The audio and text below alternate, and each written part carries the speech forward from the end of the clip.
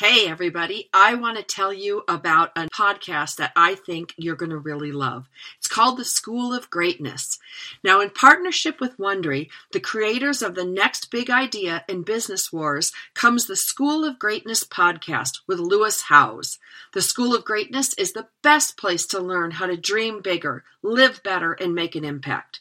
Every week, the School of Greatness features conversations with world-class game changers and dives into topics from entrepreneurship and inspiration to health and relationships.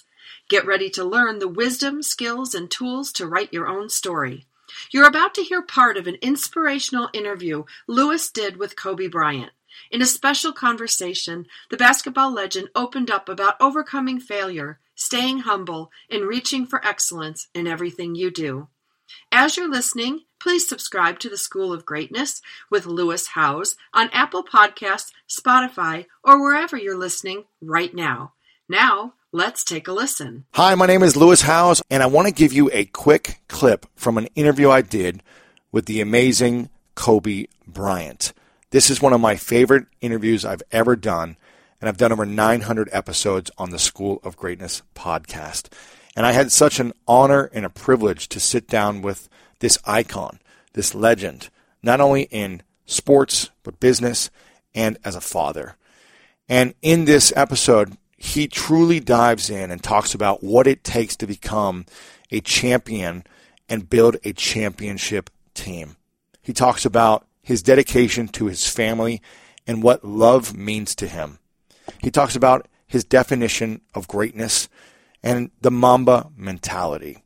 This is all about the mindset and life approach post his NBA career. And some of the most influential people in the world said this was the greatest interview he's ever done because of what he's about to share right now. I hope you enjoy this clip with the inspirational Kobe Bryant. That's all we got to do. Yeah. Go Down home, 3-2. win 2. We're NBA champions. All we got to do is win two games in a row. That's it. We'll take care of the first game, and I promise you they're not winning Game 7 on our home floor. It's not happening. So we all just laughed about it. And then we went out and we figured it out. But that Game 7 we're down 15 points in the fourth quarter, right? And that's when you have to collectively look at each other and say, the spirit of your team must be good. Because at that moment is when teams fracture. If the energy amongst each other isn't there, that trust isn't there, you're done.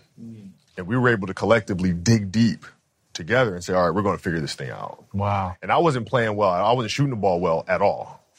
And so my teammates picked you up and they delivered. Yes. Yeah. Wow. I saw on Instagram that you were up at like 4 a.m. lifting by yourself in the dark.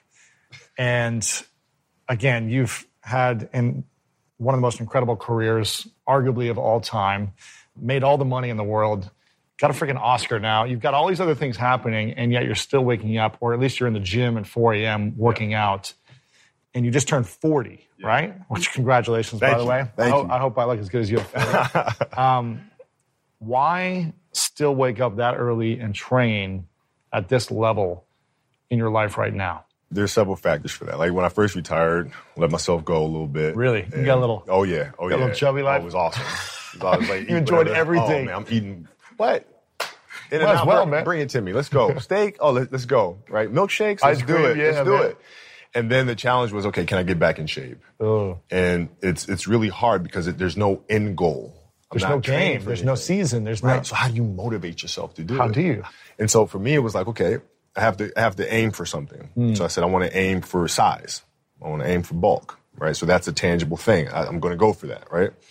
But then also, it's, my children. Because, your kids can't see how hard you work.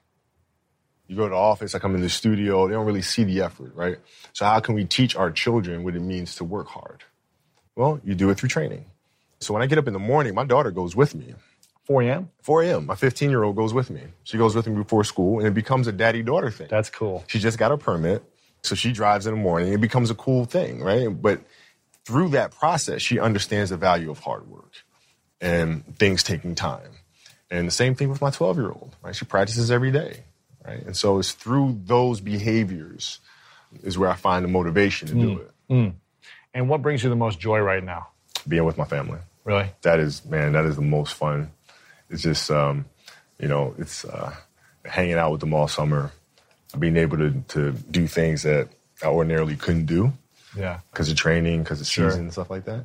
So being around them and watching Bianca grow up, because there are a lot of things that I missed with Nathalia and Gianna because I was playing. So being there every day with them is so much fun, man. So it brings me the most joy. That's amazing. And what does love feel like for you? What does love feel like?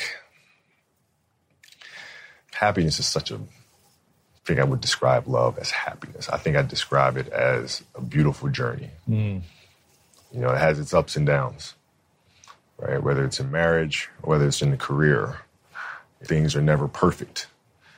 But through love, you continue to persevere and you move through them. You move through them. And then through that storm, beautiful sun emerges. Yeah. And inevitably another storm comes. And guess what? You ride that one out too. So I think love is a certain determination and persistence to go through the good times and the bad times with the someone or something that you truly love.